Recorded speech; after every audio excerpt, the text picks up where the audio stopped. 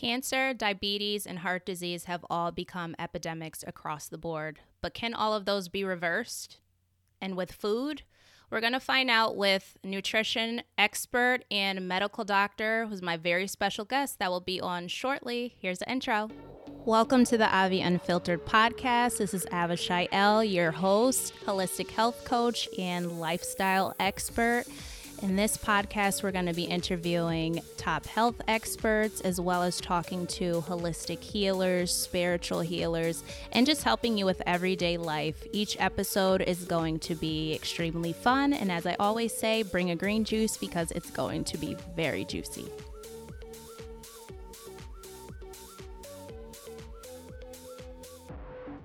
So I'm here with six-time New York Times bestselling author and internationally recognized expert on nutrition and natural healing. He specializes in preventing and reversing disease through nutritional methods. He has written books such as Fast Food Genocide, Eat to Live, End of Diabetes, and so much more. You can see him from time to time on Dr. Oz, CPTV, and various magazine articles. He is the president of the Nutritional Research Foundation and the faculty of the Northern Arizona University. Today's guest is Dr. Joel Fuhrman. Hi. Hi. Thank you again for coming on the Avi Unfiltered podcast. So what ignited your passion for health? You know, I guess it was just when I was a teenager, I was reading health and nutrition books and recognizing that all the sick people around us and everybody getting heart disease and cancer recognized that it didn't have to happen. And that was like 40 years ago or 50 years ago, I recognized that. No, 50 years ago, because I'm 65. Right? So like 50 years ago, I was reading books and I recognized it had to be something different. And eventually I took the plunge and I decided to go back to medical school with a specific intent of being a physician specializing in nutrition.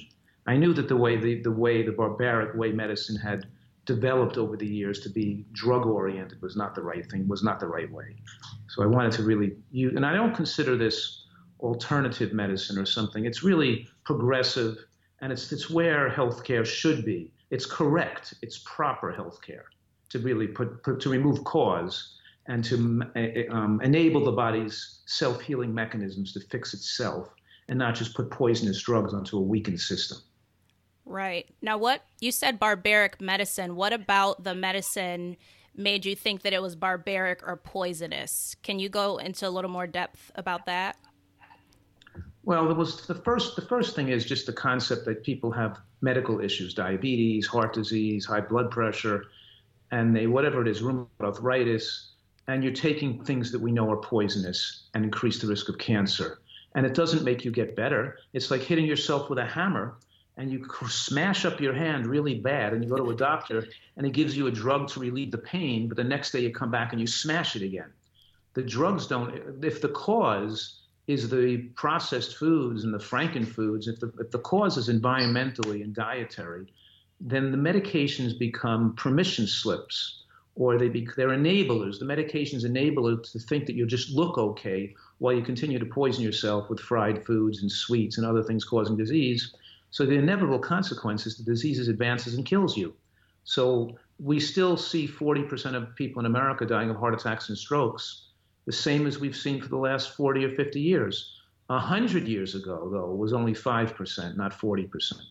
The cancer rates have gone up, have skyrocketed since the 1930s and 1940s. We're seeing tremendous, and of course, people before.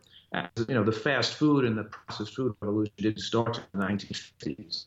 After the World War II, most of the fast food and so as people's diet becomes more unnatural and more processed, we get processed people that are more likely to get these autoimmune conditions, have children with attention disorders, have children with cancer. The mother's diet, and even the father's diet, but mostly the mother's diet, not just while she's pregnant, but even years before she conceives the baby, affects the health of the children and increases risk of childhood cancer and childhood immune disorders and autism. So that's what we know exists. And we also know that it used to be 1 in 100 Americans were mentally ill. Now it's 1 in 5 Americans are mentally ill.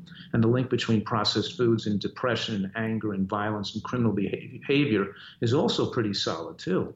There's a study coming out of England that showed that people who ate more candy as a child have an increased risk of being arrested for a violent crime. Wow. And and how we're destroying children's brains. And I wrote a book on this. The book was called Fast Food Genocide. It's actually my latest book, and it links that these dietary issues and where people live and their food exposure affects their socialization, their intelligence, their education, their career, how they do economically, and whether they're prone to drug abuse, criminal behavior, violence, or it's all based on food exposure and food availability. And I talk about obviously the link between that and also bigotry and racism in America, and the idea, for example, that this idea that we learn in medical school that Black Americans have higher rates of kidney failure, diabetes, prostate cancer, and these diseases is not true.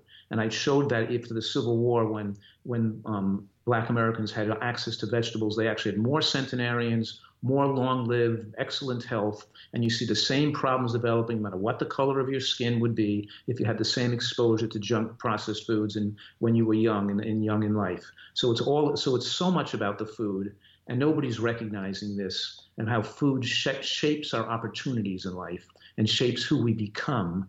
And then we have a nation of people who are overweight and addicted to sugar and processed foods. And their addictions take control of their life, and they live to feed their addictive drives, and they're no longer in control of the bank. They can't be the full person they are. They can't be caring and creative and innovative, and they lose their ability to be the best mother, the best worker, the best artist, the best whatever they want, the best athlete, whatever they want to be. They've lost their opportunities because food steals it away from them. These processed foods take over these drives and the cravings to overeat calories, just destroys them. So you're asking me, why medicine is barbaric? Because we doctors have participated and enabled this to happen by making people think that their diseases are primarily genetic or the process of aging and not caused by their own behavior. And this has been occurring since the 1800s. We've had the same thing going on. Pellagra used to be big. It was caused homicidal and suicidal and crazy behavior. And it took till 1915 where it was going on for decades and decades, and doctors thought it was genetic and different, until they realized this was a niacin deficiency. And we have the same thing going on today where we have more violence and people go crazy and shoot up a nightclub, and nobody's talking about our food environment and how it's contributing to more depression in young people and how it's an explosion of these problems. So yes, I think that so that's one part of it. And the other part is that we can take control of our health destiny. And we have an unprecedented opportunity in human history to live longer than ever before without fear of heart attacks and cancer, without dementia.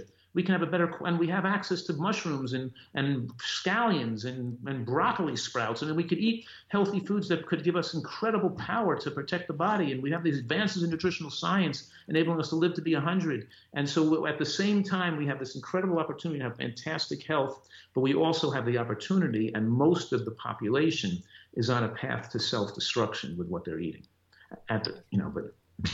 So that's Yeah.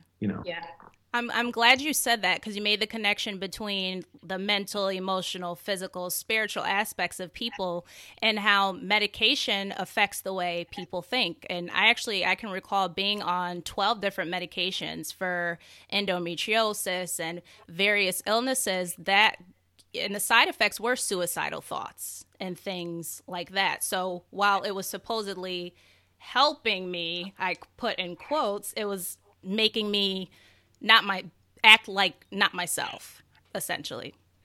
Right. Right. Yeah. So what we're saying is you have a body that's toxic, that's malnourished, and the whole population is ubiquitously deficient in phytochemicals and antioxidants, because our diet should be vegetable based and have a variety of colorful plants. And while that's occurring and we're deficient, and the deficiency creates more oxidation, reactive oxygen species, free radicals, of course, we're talking about, damaging toxic compounds, and a buildup of what's called advanced glycation end products, which cause blindness in diabetics and kidney failure and nerve damage. So while this is going on, then we put drugs which are toxic and poisonous on top of the already toxins we're building up from our bad diet. So we're accelerating the rate of destruction, the rate at which we age, and of course, an explosion in cancer. And so cancer does have to do, so a lot of medical care contributes to the cancer epidemic. Right. Now, how did you come up with the nutritarian lifestyle? How did I come up with it? Well, I've been doing this since I was 15 years old and stuff. So I used to read all these health books, and so I was always into eating natural foods, and I read all of Dr. Herbert Shelton's works that he wrote in the 1940s and 50s for the natural hygiene movement.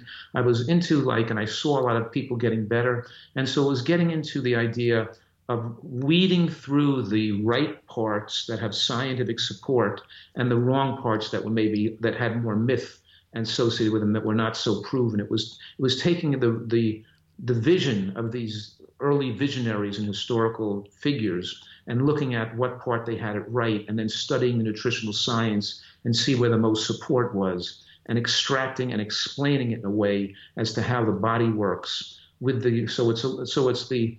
It's experience, it's clinical evidence, it's of course the advance in science and nutritional literature. It's reviewing the epidemiologic studies and putting it together with what worked in the real world and devising a program that's most lifespan supporting.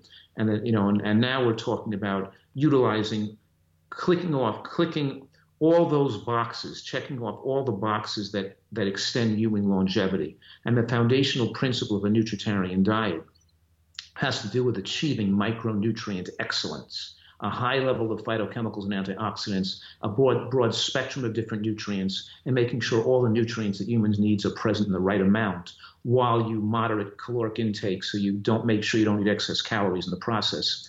And the beauty of this is that when we achieve micronutrient excellence, it makes people not want to eat as much food. They no longer become calorie-consuming monsters, and they can control their weight effortlessly when they're eating the right foods. Right. Now, you mentioned, I know in your book, you mentioned not counting calories, and you mentioned, like you just said, micronutrients. What would you say to people who always track their calories? Like, what advice would you give them? Well, whether they track their calories or not, it's not really that big of a deal. But the point is that it's the dietary quality that affects your long-term health. And diets of all description fail people. They lose weight, they gain it back again, which is not good for their health. And so losing weight is of no benefit unless you maintain that weight loss for the rest of your life. And who wants to be on a diet their whole life anyway? You want to eat, so where this is different, this is eating for excellent health, eating not to get cancer.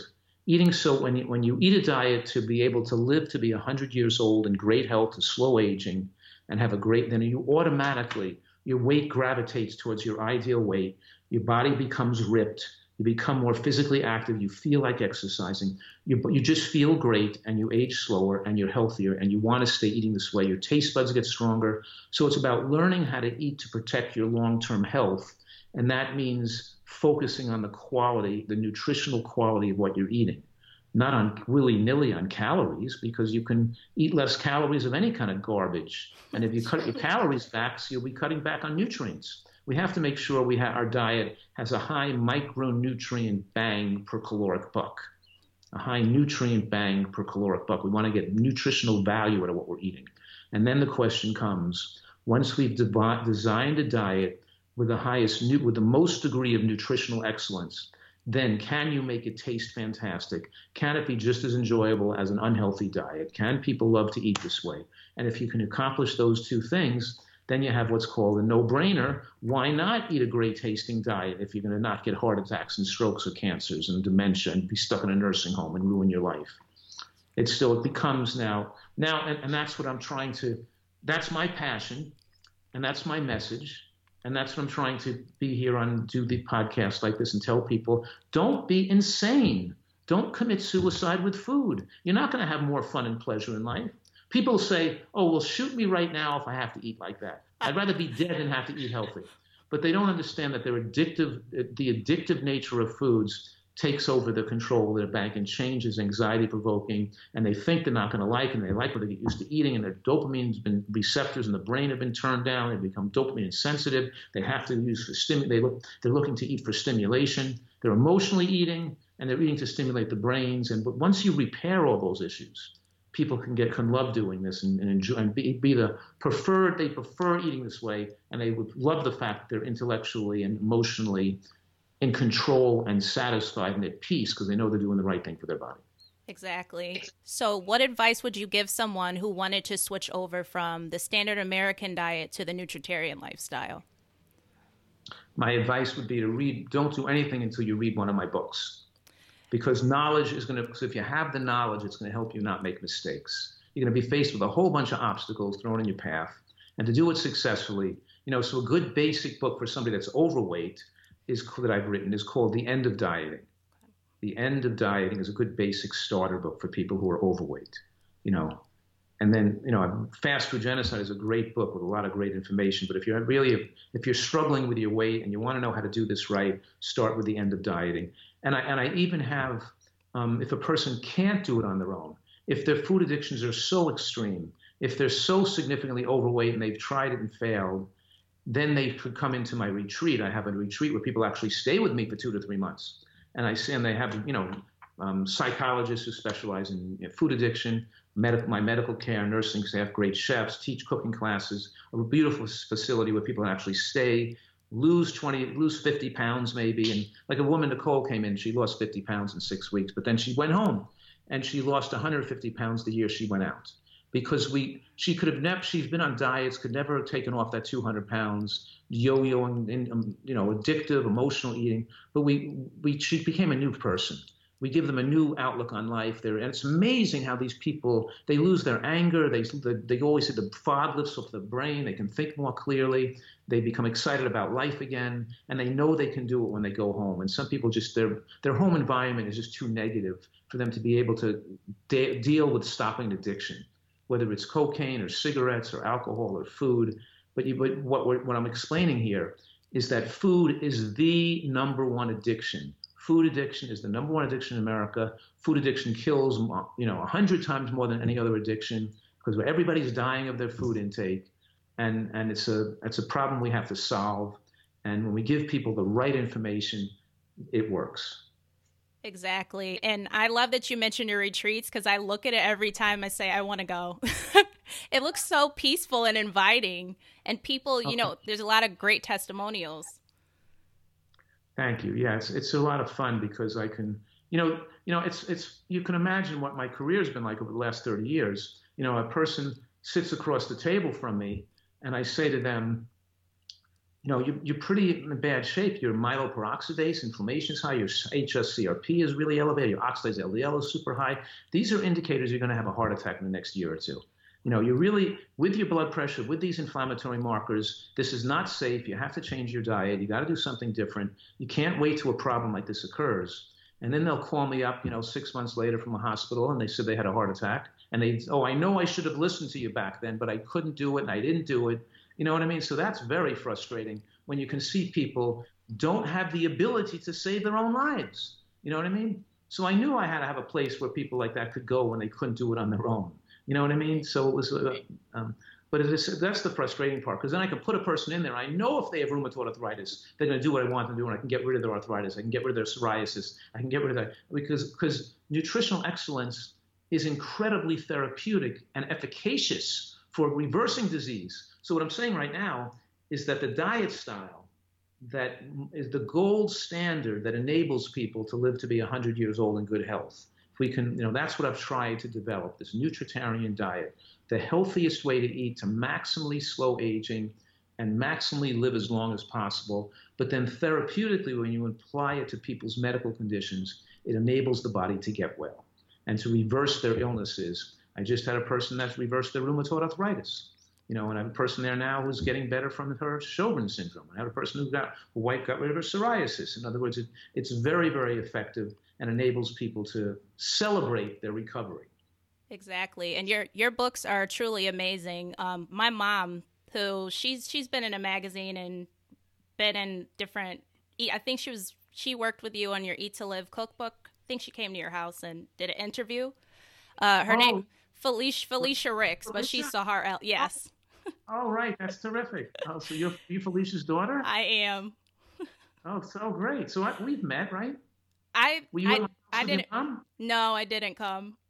Oh, you didn't come. Okay, because her Oh, mother was at my house. She came over here for a video for an interview or some pictures to be taken. Yeah, that was great. right. And she lost over 200 pounds, and then she introduced me. And when I read your Eat to Live book, just like you were talking about reversing illness, I actually reversed endometriosis after reading your Eat to Live cookbook. Wow. Yeah. See that? It's all in the family. Yes. That's fantastic. Yeah. So it's truly amazing. So I hear a lot of people, they focus on protein, and especially with a plant-based lifestyle, I get asked a lot, how much protein do you get? Are you getting enough? How much protein should a person have a day? Well, I don't think people have to know the answer to that question because all foods have sufficient protein. The problem is that Americans eat too much animal protein, and the studies shows that animal protein goes up in a diet, so does premature death, because animal protein drives a hormone called IGF-1, insulin-like growth factor 1, that drives growth and replication. So when we're driving growth as an adult, we're enabling cancer cells to replicate. Now, the studies also show that when you increase the plant protein in your diet, you live longer. So here's what: more animal protein, shorter lifespan; more plant protein, longer lifespan. You know, so we do need a certain amount of protein. We need about 30 grams of protein per 1,000 calories that we require. If you're a bigger person, you require more calories. You eat more food, you take in more protein. Almost any mixture of plant foods even gives you 30 grams of protein per 100 calories, 1,000 calories. It's not an issue unless you're eating mostly fruit. Right. So so fruit doesn't have that, but even a banana has 4% protein. But all grains and nuts and beans and vegetables and greens are pretty relatively high in protein. So we can be a very strong and powerful athlete eating a plant-based diet. The real difficulty is how do you make a person's diet be safe if they're eating animal products? Because those proteins drive replication. They cause an acid tide in the portal flow of blood from the digestive tract, and they cause gram-negative bacteria to develop, which produce with the bacteria that grow in response to eating so much animal products, or people eat on this high protein kick, produce a compound called TMAO, or trimethylamine oxide, which causes intravascular inflammation, accelerates heart disease and dementia. So we're saying that if you don't want to be totally vegan, or if you don't eat some animal products, you have to measure that. You have to measure your high protein animal products so you don't go over a certain amount of ounces per week, so you don't drive these growth promoters too high. So the really question about protein is the problem with too much? It's very rare to have a problem with too little. The real problem is people taking too much animal protein. That's the most danger. And we want people to switch and have more plant protein. Whether it's beans or whether it's greens or whole grains, or these foods all are really high in protein. Nuts and seeds are all high in protein. They take the place of those animal products, and we want people to switch their animal protein and get more plant protein in their diet instead. Exactly. And I know you mentioned no oil in your book, because I've read your books. I love your books. I'll just sit and read them. You mentioned no oil in your book, and I can recall going to order some sort of vegan cupcake, and a lot of people can't make things without oil. What alternative? Because I know a lot of people use oil in everything. What alternatives are there? Well, that's the how should I say, the hallmark of a nutritarian diet is that the fat comes from nuts and seeds, not from oil. It's walnuts, not walnut oil. It's pecans, not pecan oil. It's sesame seeds, not sesame oil. So we're making a dressing. We're using the cashew nut and the sesame seeds with a navel orange and blood orange vinegar and some lemon to make an orange dressing for the salad. So it's vinegar with the nuts as opposed to vinegar with the oil from the nuts. So we're making a Russian dressing, a Russian fig with with figs and tomato sauce and sun-dried tomatoes and roasted garlic and some almonds and sunflower seeds and some balsamic vinegar or fig vinegar, making a delicious red sauce, or making a Thai coconut sauce with coconut and hemp seeds and lemongrass and a date and and a little bit of turmeric and cumin. And so we're making different sauces and flavorings from the whole fat from the nuts and seeds because they extend lifespan and they're digested slowly. They don't give you as many calories. And when you take an oil, it inhibits body weight loss. You can't lose weight when you're putting oil in your body. It's concentrated calories. It's absorbed very rapidly. It drives up the appetite, makes you want to eat more food. Oil is an appetite stimulator. It's 120 calories per tablespoon, and Americans are eating 300 to 400 extra calories of oil a day, which keeps them overweight and drives the obesity epidemic. So having fat on the body is particularly dangerous. And eating liquid fat is like eating liquid sugar. It's very dangerous to be consuming your sugar in the form of sugary drinks or apple juice even. You want to eat the apple, not have the juice. You want to have the pine nuts, not eat the oil. When you put the oil in the processed form of the fat, your body, it has a different biological effect, and it drives inflammation. And fat on the body is pro-inflammatory tissue. It secretes lipokines and cytokines that produce inflammation. It's hypoxic tissue with not a good blood supply. It drives aromatase production. In other words, aromatase drives estrogen in the body. You produce higher levels of estrogen. You could have 10 times the levels of estrogen stimulation of breast tissue, increasing risk of breast cancer. And of course, we're driving angiogenesis, which allows cancers to replicate. What I'm saying right now is that oil, like olive oil, causes cancer. I'm saying olive oil drives breast cancer because olive oil drives people to be overweight, and overweight drives cancer. If they took the olive oil out, they wouldn't be overweight, and then they wouldn't get cancer. So what I'm saying is these oils are weight promoting, fat promoting, and they inhibit people losing weight when they try to improve their diet. And that's why and then being overweight is very exceedingly dangerous. There's no such thing as an overweight healthy person. When you have fat on your body, you're at higher risk. That's true. People say, my cholesterol's good, I'm not diabetic, but doctor said I'm in good health, but I'm 40 pounds overweight. There's no such thing as that. Doesn't mean you're in good health. You're at a higher risk of having a zillion things go wrong with you when you're carrying that extra fat on your body, but mostly a higher risk of cancer. That's true. And fat also holds toxins, right? That's right. Fat is a toxic depot, but it produces toxins. Your body has a whole bunch of extra free radicals coming out of the fat supply because it's not tissue that gets well perfused with oxygen. Right. Now, you mentioned, I saw in one of your lectures that water was a macronutrient. Can you go into that? Because I thought it was very interesting, that concept. Because a lot of people think, fat, carbs, and protein is like sweet potato, broccoli, a piece of meat. But you said water was a macronutrient. Well, broccoli is very high in protein. So were you just giving broccoli as an example of a protein? Broccoli is high in protein. Yeah. All right. But anyway, the word macro means large. And these are 4 nutrients we need in larger quantities. The micronutrients don't have calories. The things we need in smaller quantities, like vitamins and minerals. And the 4 macronutrients are fat, carbohydrate, protein, and water. When I speak usually and explain about how it works, I usually take water out of the equation because I'm talking about the fact that the 3 calorie-containing micronutrients and excesses of those excess fat, excess protein, excess carbohydrate, how that's going to be damaging to our health, and that we want to eat somewhat less calories because the less we eat, the slower we're aging. But in any case, yes, we need a certain amount of water, but if we eat a healthy diet, we get a lot of water content in our food as well, and we're not salting our diet, we don't need as much water either. So we have a high need relatively for water in our body. So how much water should you have a day? I know you didn't give a specific amount, but roundabout how much water would you say? Well, each person is different. What climate are they living in? How big are they? How much exercise are they doing? How much are they sweating? Are they sitting down behind a computer in an air-conditioned office? Are they outdoors in the sun working with a pick and shovel? The differences could be tenfold the amount of water people need. But basically, if you're not doing much exercise and you're eating a healthy diet, you're getting a vegetable bean soup, you're getting a salad with tomatoes, you're getting getting an orange or melon, you're getting blueberries, you're getting a lot of water in your diet. So you probably don't need more. A really healthy diet doesn't require probably more than 2 or 3 glasses of water a day, whereas a person eating an American diet might need 8 to 10 glasses a day.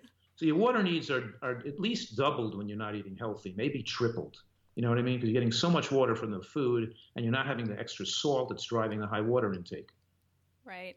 I remember years ago going to a training place and they told me to eat like 6 meals a day and to drink a gallon of water. Like, how much should you be eating a day? How many meals should you have a day? Oh, it varies on the individual, but usually 2 to 3 meals a day. The only people that should be eating 4 meals a day or more are professional athletes who don't want to eat so much at one meal because they can't fit it in, and they're requiring 4,000 calories because they're putting in 6 hours of hard labor and hard training every day. But other than that, most people 3 meals a day is plenty of food. And for some women in particular who are smaller people, 2 meals a day is plenty for them. Sometimes 3 meals a day is too much food for some people. But basically, most people about be eating 3 meals a day and not snacking. Snacking has been pretty much demonstrated in called increased eating occasions lead to overall consuming more calories at the end of the day. The more frequently you eat, the more likely you're going to consume more calories at the end of the day and overshoot your caloric needs. Right. Now, you mentioned snacking. Does snacking create what you call toxic hunger? Could you explain toxic hunger? Yes, snacking doesn't create toxic hunger. Toxic hunger creates the need for snacking. So when you're not eating healthy enough, you build up more toxic metabolites. And when you're no longer digesting food and you're in the catabolic phase, when digestion is ceased, that's when the body heals and repairs the most in the non-digestive state. So the minute they stop digesting food, they start to feel shaky and weak and fatigued. And they think it's hunger, or they feel stomach cramping or headaches. They don't feel well. It's detox. It's not hunger. And they wouldn't have felt that detox if they were eating healthfully. They're detoxing because their diet's not good enough. But then, so their diet's not good enough, and they don't feel well unless they overeat calories because they got to keep digesting food all day just to keep their energy up. But they're using food as a stimulant. They think that they need food to maintain their energy, and that's why they're overweight, because they don't feel good when they're not digesting. If you're eating a healthy diet, you don't have to eat all the time. You don't feel like eating. You could just, and then when you get to a point where you have a biological need for calories, when your glycogen stores are gone, then you get true hunger, which is felt in the neck and throat. And it makes food taste great. And it makes, and taste enhancement is part of the definition of real hunger. And you really don't give a little kid, a toddler, a 2-year-old or a 1-year-old in food, and they'll push it away when they're not hungry. If they're given whole natural foods like string beans and broccoli and almonds and pineapple, they'll eat the right amount. We can train them to overeat by giving them ice cream and junk food and processed foods and foods designed to enhance the appetite by food scientists. Then we can discombobulate their food appetite driver, and we can make the kid become obese. Right. We do with any animal. You take an animal and you feed them their natural diet, whatever they would eat naturally in their environment, and they would eat the right amount of food and not become overweight. But you give them French fries and donuts and burgers or hot dogs. You give them something that's cookies. You give them something that's not a natural food, and they'll overconsume it and become overweight, and they'll no longer have the right kind of appetite. So you completely turns this person into a calorie-consuming monster, addicted to these Franken foods, just like to test with any animals. And then the animal will stop eating its natural diet. The string beans and the broccoli and the pineapple no longer become attractive. They just want these processed foods, and the animal won't even touch healthy food anymore. And it's just like you give a bird. There was a test on birds that would peck this button when they got cocaine, and they stopped taking food. They could pick the button for food, they can peck the button for water, and they can peck the button for cocaine. They'd only hit the cocaine button because it was most stimulating. And the last thing they do before they drop dead of starvation was kick the cocaine button one more time. It's the same thing. We have a population eating processed foods, eating junk food, and they can't stop hitting the cocaine button because they don't know that they're killing themselves. They need to eat the healthy food. The body just tells them to go for stimulation because dopamine stimulation of the brain is more powerful than the desire for nutrients. Exactly. What would you say to someone that says, "Oh, everything in moderation," like M&Ms or Dunkin' Donuts in moderation? Well, when you take addictive substances in moderation, they're cumulative and they're destructive to people's health.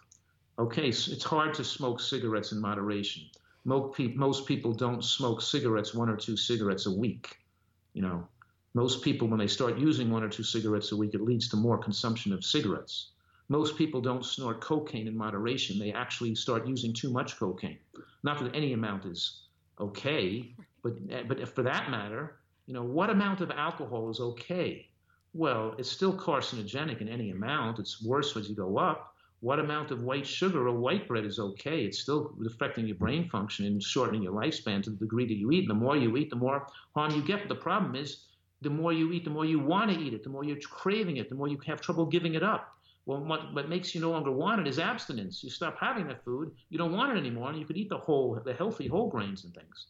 Right. So I'm more of a person who's advocating people do this with a degree of excellence. It's easier not to have your a foot in both worlds where you keep being pulled back and sucked back to want to eat unhealthy substances. And you're always under stress trying to decide, should you eat healthy or should you not? When you make a full commitment to do this 100%, it becomes easier, no stressful, and then the miracle happens. You always say the money's in the last 5%. You know what that means? That means you do something 90, 95%, you could be really good, a good tennis player, a good singer, a good runner, a good physicist, a good engineer. But if you want to be the best at what you do, if you want to really be a world-class leader, and you want to be a professional athlete or a successful, then you got to do it all the way, 100%. You got to go all the way for it, and not just 95%. The money's, in other words, when you do it, when you put that last 5%, look, you're already putting 95% into it. You might as well go all the last 5%, because when the last 5% is put in there, you get 100, you get maybe 10 times the benefits. Not just 5% more benefit, you get 10 times the benefits. Agreed. Consistency is definitely important. Right. So I wanted to actually hear more about, now for your retreats, do you work with cancer patients? Like, is this just for emotional health, changing over your diet, losing weight?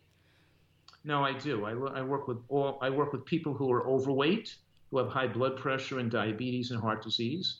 I work with people who are normal weight, who may have an autoimmune condition, and even asthma or psoriasis or arthritis, to get rid of those diseases, just to get well from diseases. And then, of course, I work with people who have cancers that want to be on an optimal nutritional program to prevent cancer reoccurrence, or to try to facilitate a recovery from early stage prostate cancer or breast cancer or something like that. So yes, we have all these different protocols. And the facts and the reality is I'm there seeing the patient, and when they first come in, and I develop what they're going to be doing. If they have cancer, they might be drinking a glass of green juice every morning. So I devise the program for the person's condition. So every person coming in is seeing me as a doctor visit, and then I have my chefs, and the nurse follows through and makes sure that they get the food made for what was I prescribed for them. You follow me? Yes. Yeah. That sounds good. Try to have a green juice every single day. I actually was recently diagnosed with acute myeloid leukemia and mast cell leukemia.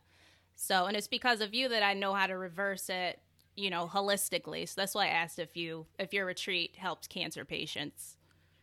Yes, obviously we want to, facilitate those individuals knowing exactly what to do, exactly how to make the food, exactly how to make the juices, exactly what to do, and to get them on their way so they can do this on their own.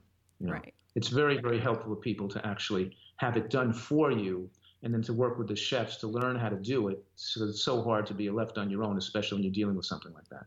Yeah, it's true. Very true. Yeah. And I saw that you had anti-cancer protocol, July 23rd through 24th happening. Can you tell us more about that? That's a conference that I'm running through the internet that people can join through our website, where I'm going through the anti-cancer protocol, all the things people should do to prevent cancer, but also if they have a cancer, how they can do to maximize their lifespan, prevent recurrence, and do all those little things that are going to help them make a recovery if possible.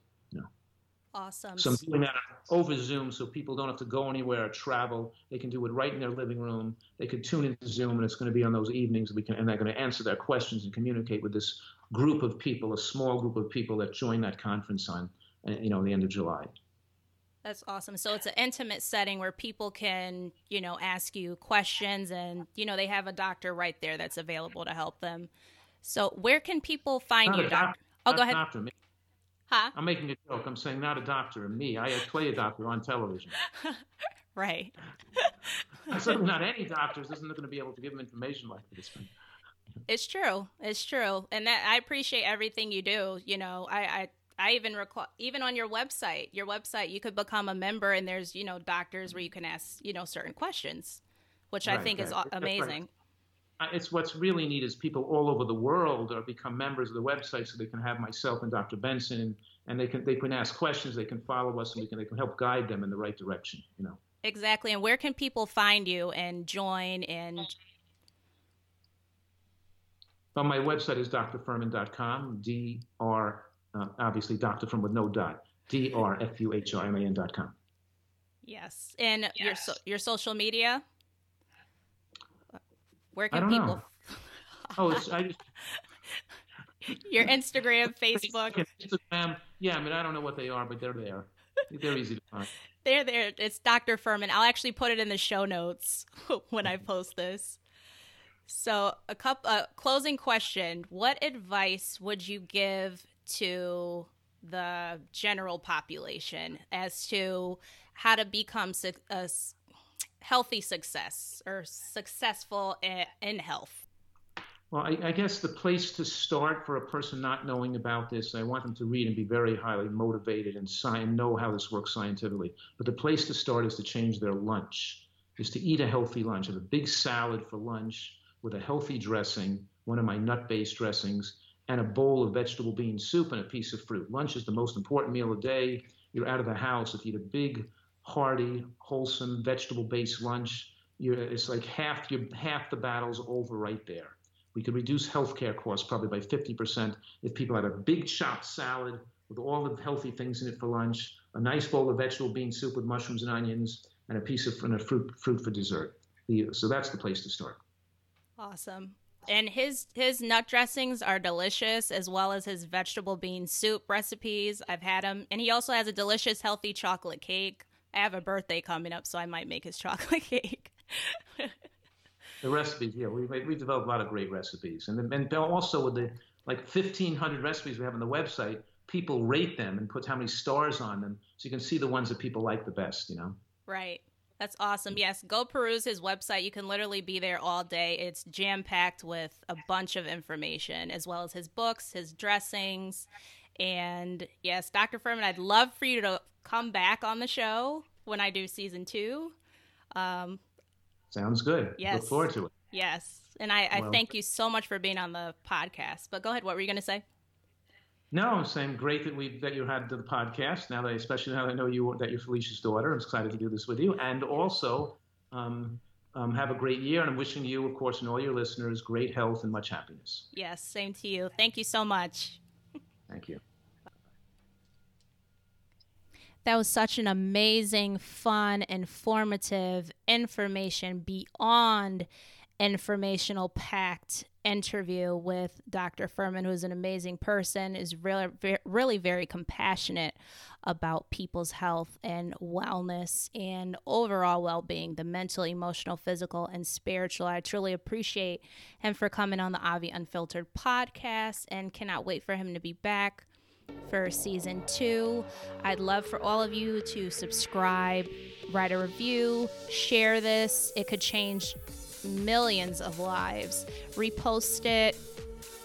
With that, subscribe, share, review, repost, whatever you want to do on social media. You can enter into the holistic health giveaway and toxic free beauty giveaway. I'm giving away free holistic health session, free self-help ebooks, so you can empower yourself, as we were talking about reversing illness. And that's over on my website if you want to peruse that, www.avishaiL.com. That will be given away for free to 3 winners. So make sure you do that. And I hope you have an unfiltered day, and I will see you next week.